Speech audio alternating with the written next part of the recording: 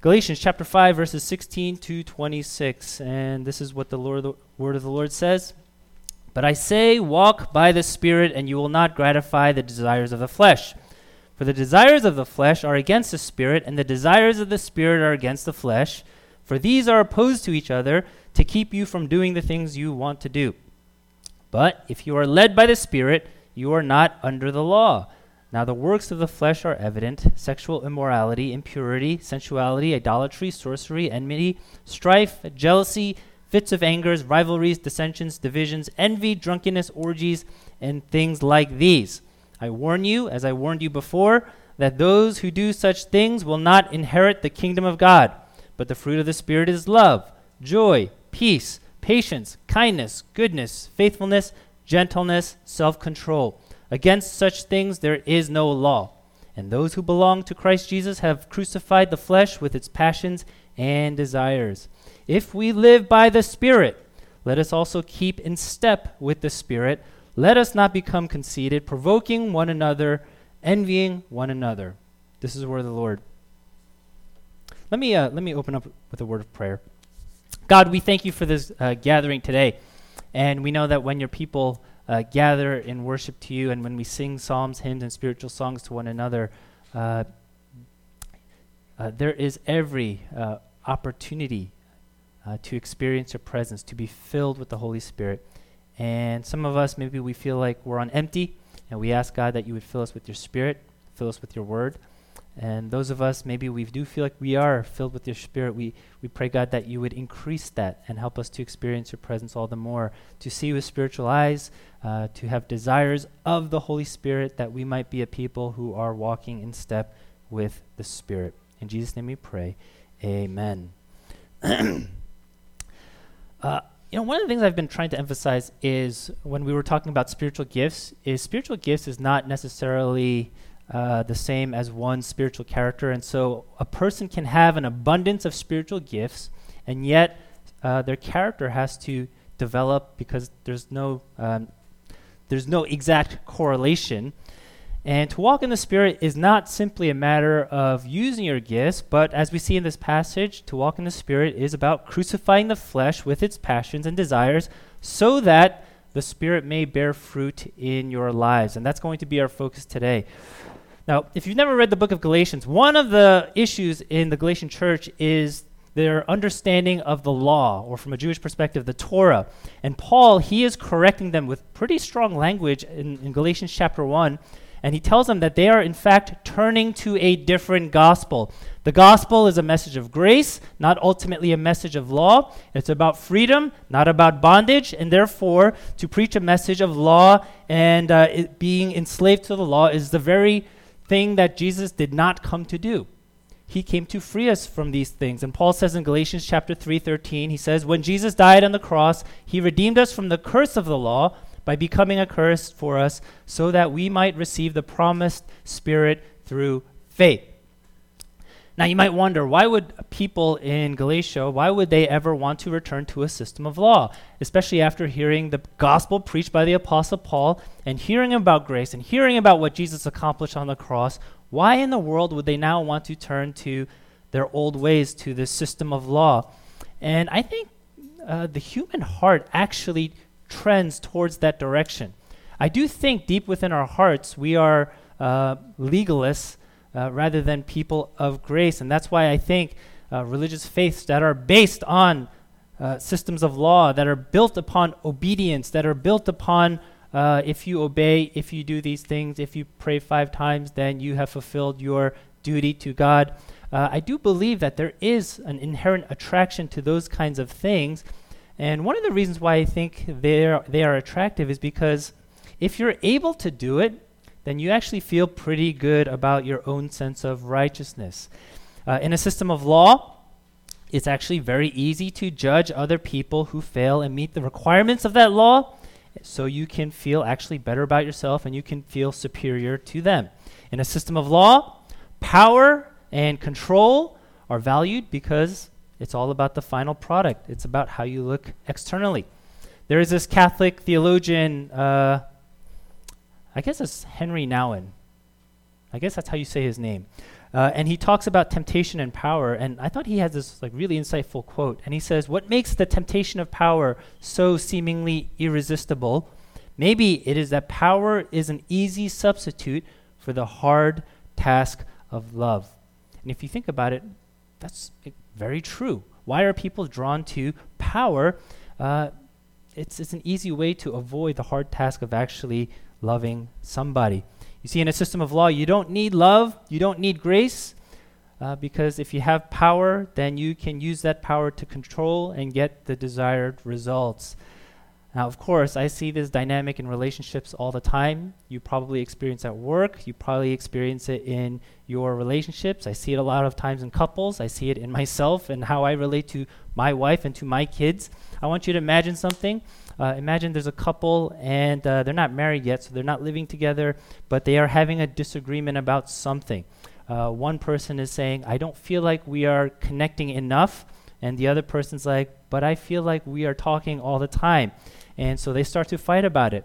Now, how do they resolve that conflict? Well, in order to resolve that fight, they create a law. And one person says, "Okay, fine.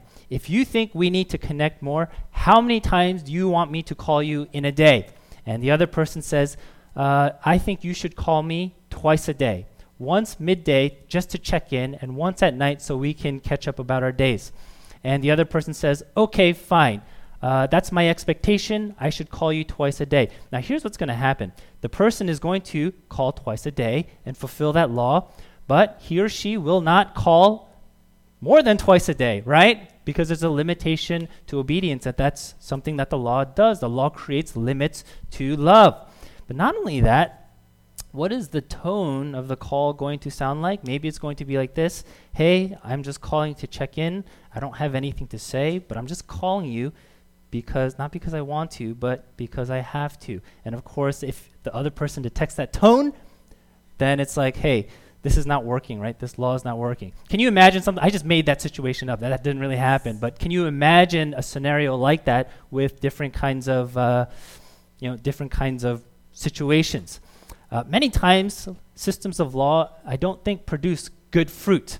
I recently read a book about a theological controversy that took place in the 17th century around this issue of legalism, and the author said that there's usually two symptoms when there is a system of law in place, or when there's legalism. The first symptom is there's this kind of temperament that can be described in this way. It's the kind of person who looks at their own life more favorably than others.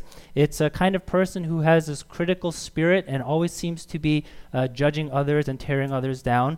It's a kind of person who maybe lacks compassion or empathy for the failures of another person. It's a kind of person who easily looks at the faults of others rather than their own fault.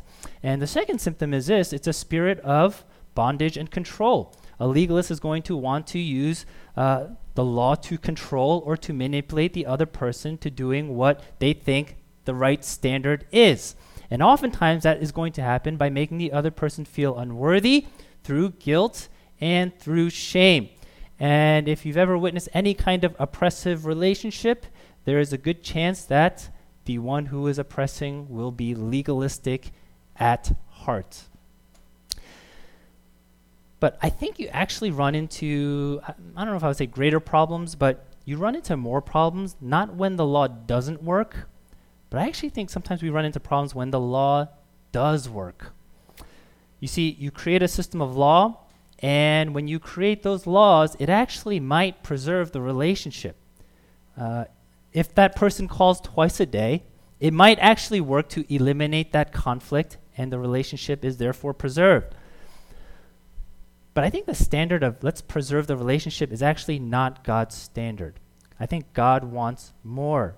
It's not just about preserving relationship, but he wants complete flourishing. He wants there to be love. He wants there to be joy. He wants there to be grace. You know, I've been making salads. I went to Costco and I buy this big thing of lettuce. And I've been making salads every day for lunch this week. And my oldest daughter, she was home from school like 3 days this week because she got pink eye. And so she saw like me making lunch every day, and she's like, you ate that yesterday. I was like, yeah, I know, I eat it every day. So I make a salad, and in the salad, you know, I have the lettuce, I have cherry tomatoes, I have carrots, and I have avocados. And that's what I eat for lunch every day. Now, when an avocado, as I was thinking about this message, you see where I get my inspiration. When an avocado is not ripe, it's, kind of hard, and it doesn't taste that good. You could say, well, at least it's not a rotten avocado, and it is somewhat edible, but who wants to eat an avocado like that? It is not enough to preserve the avocado from getting rotten, but the best kind of avocado that you want is the one that grows and ripens and gets soft and is full of flavor and tastes good in a salad, right? When the law works, it's a little bit like saying you are satisfied with eating an avocado that is not ripe simply because it is not rotten. It's good enough to eat, but still, it isn't fully delicious. It isn't fully enjoyable. Where does that leave us with the law? That's what some of the Galatians are asking, right? They're saying, okay, if God wants more, if God wants fruit, and it's not just this preservation or not eating something rotten, okay, Paul, so you're saying that the law is not what ultimately justifies us, then what do we do with that then, right? What do we do with the law? They are saying if you eliminate observance of the law, what happens to the role of obedience? If there is no law, then won't people just kind of do whatever they want to do, and therefore there will just be greater lawlessness? Perhaps you've had that question as well, but that's not a new question. That's an age-old question. When someone says, if the gospel is about grace, then how in the world is anybody going to change for the better? Why in the world would anybody want to do anything good? If I don't get on my friend or spouse or my kids about meeting the standards of the law and becoming better people, then they are never going to grow, right? And even though we may not say this, maybe that's what's going on in our hearts. And I know my tactics are not great, especially in my parenting. But then, deep within my heart, I say, well, at least these things of control and using fear and whatever it might be, at least these things will lead this person to become a better person. And how often do we do that in our relationship? It might be true that a person will not change if there is no law, if you assume one thing. If you assume that there was no Holy Spirit, if there is no person and work of the Holy Spirit. You see, what this passage is telling us is there's this deep internal conflict that is happening between the desires of the flesh and the desires of the Spirit. Boom. Then it says in verse 18, but if you are led by the Spirit, you are not under the law. Okay? If you are led by the Spirit, you are not under the law. Now, when I first read that verse, I read it a little bit differently than I see it now. I used to read that subjectively. So in other words, I used to think that this verse is about being guided by the Holy Spirit. It is my job to find where the Holy Spirit is and where the Holy Spirit is going, and I have to find him and follow him there under his guidance. But as I was studying this passage and reading some commentaries, I realized that's the wrong emphasis on what it means to be led by the Holy Spirit. The only other time where you see this phrase is actually in Romans chapter 8. And when Paul uses that phrase in Romans chapter 8, he says, those who are led by the Spirit are children of God. And the emphasis, it seems to be on this objective reality. If you are a child of God, in other words, if you are a believer, then you are led by the Holy Spirit. You see that? So the emphasis is not on us and what we do, but the emphasis is on what the Holy Spirit does to us. So it's not so much like the Holy Spirit is holding up this sign and saying, go that way, but it's more like the Holy Spirit is taking us by the hand and leading us and taking us to where he wants us to go. So that means if the Holy Spirit is in you, he is leading you, and therefore you will grow in the fruit of the Spirit. You see, it is not the law that will produce fruit, even though that's the simplest way to understand spiritual growth. It is the Spirit that dwells within us that is going to produce fruit in our lives. So again, this raises all sorts of questions about the role of our own effort and the role of obedience. And I think it's a good question that a lot of people have raised. But that's why I think the fruit metaphor is actually so helpful here. verse 22 talks about the fruit of the Spirit, and then it lists things like love, joy, peace, patience, kindness, goodness, faithfulness, gentleness, and self-control. Now, just think about the metaphor of fruit. The way fruit grows is through organic growth, and organic growth is different than other kinds of growth. For example, you can take a pickup truck and say, I want my pickup truck to be larger, and so let me change the tires and let me put some monster truck tires on it, and boom, the pickup truck gets bigger. But nothing has really fundamentally changed about the truck. It's kind of like external growth. It's just adding something on the outside. Agricultural growth is very different. If you've ever gone apple picking and you see an apple tree, the reason why I'm changing the metaphor from avocados to apple picking is because I've never seen an avocado tree. So I'm going to be safe here. If you've ever seen an apple tree, the apple tree starts off as like this tiny bud, and it's in embryonic form. And as it grows, it's not just getting bigger in size, but there are complex fundamental changes that are happening to this apple. The flavor is changing. If you pick an apple when it's like this big, it's hard and it's sour.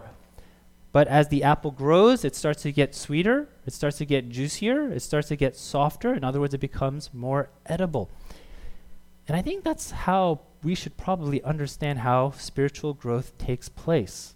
There's organic growth. You cannot just simply externally attach something good to yourself if there isn't fundamental change that is going on from within. It's a little bit like taking I steal this illustration from a counseling class. You take an apple and it's like stapling it to the tree, and there is no organic connection to that tree. And what's going to happen to that apple?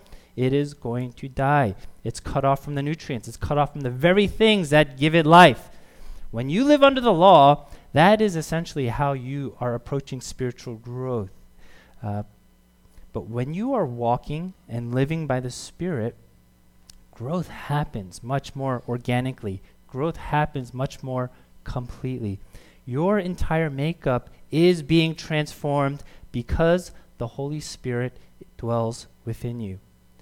And so when you look at this list in verses 22 and 23, probably what the average believer does is you turn it into a list of things that have to be achieved, right?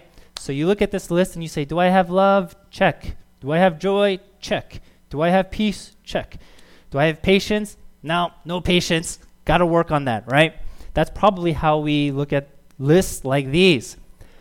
But when you see how Paul lists these things, the interesting thing he says is he doesn't say these are the fruits of the Spirit. He uses a singular. He says this is the fruit of the Spirit.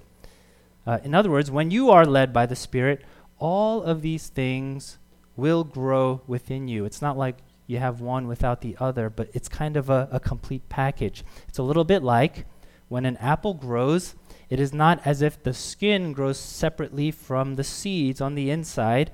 Everything grows organically together because it's a single fruit. When we walk by the Spirit, we can expect to grow in all these things because God is transforming our hearts with the very power of the resurrection that is creating us anew. So what if we don't see growth in these areas? Well, there's a couple solutions. One, maybe you're not a believer, or maybe at least there's no assurance that you're a believer, which is a possibility. But if you don't see growth in these areas, another possibility is this. Sometimes it's just hard to see that kind of growth because organic growth happens so gradually that if you stare at it, you don't always recognize that it's growing, right? If you stare at an apple on an apple tree, right, it just looks like it's the same. And then if you come back months later, that's when you realize, oh, this apple was growing the entire time. Even those of you who have children, you don't necessarily see your children growing, but it's only when you realize, oh, I got to buy more clothes because these clothes are too small. Or when you look at old photos of your kids and you're like, oh, they were so small and they were so tiny, that you realize growth has taken place. I think a lot of times spiritual growth is like that. And you look back and say, well, in the last 2 years, in the last 5 years, and you have this bigger picture, I think we should say, I have grown spiritually in some of these things. I am not perfect by all means, but I see evidence of the work of the Holy Spirit within my heart, growing me in these kinds of ways. Now, this passage talks a great deal about desires, and you have desires of the flesh, and you have desires of the Spirit, and they are in conflict with one another. And conflicting desires, of course, happen all the times, even when it's not a clear conflict of right and wrong. You might desire to have financial security in the world, but you might also have a desire to travel and to see the world. Well, maybe not today, but in normal circumstances, you might have that desire. You might desire to, in your work, you want to serve your clients well, but you might also have a desire to be home every day for dinner and eat with your family. Sometimes those desires are in conflict. You might have a desire if you are some kind of manager or boss and people are under your employ. You might have this desire that you want to be liked by your employees, but you might also have a desire that you want them to respect you and maybe fear you a little bit and do what you tell them to do, right? Sometimes these desires are in conflict. Now, which desire at the end of the day is going to win out? It is the desire that has greater power over us, right? If your desire is to be liked, and that desire has greater power over you than your desire to get your employees to do what you tell them to do, then you probably won't fire them, you probably won't reprimand them. You see, in the flesh and spirit battle, the question is ultimately this: what has greater power over us, right? Here's the good news. The good news for us is that because of the work of Jesus, because of his death, and especially because of his resurrection, the Spirit now dwells within us, and the Spirit now has greater power over us. That's why the Spirit will produce fruit in our lives by transforming our passions and our desires. In this world, there will always be this war taking place between our desires, between desires of the flesh and desires of the Spirit. The resurrected Christ is the first fruits of the harvest to come, and we are part of that harvest that is coming. Because we have the same Spirit who raised Jesus from the dead and who is resurrecting us and making us new. There's a theologian that once said this. He said, God never urges himself to be good. God never urges himself to be good. Do you know why? Because he is good. He is good. That's just who he is. That's just who he is. His desire to do good comes from his being of being good. And I think that's probably the way that we ought to understand ethics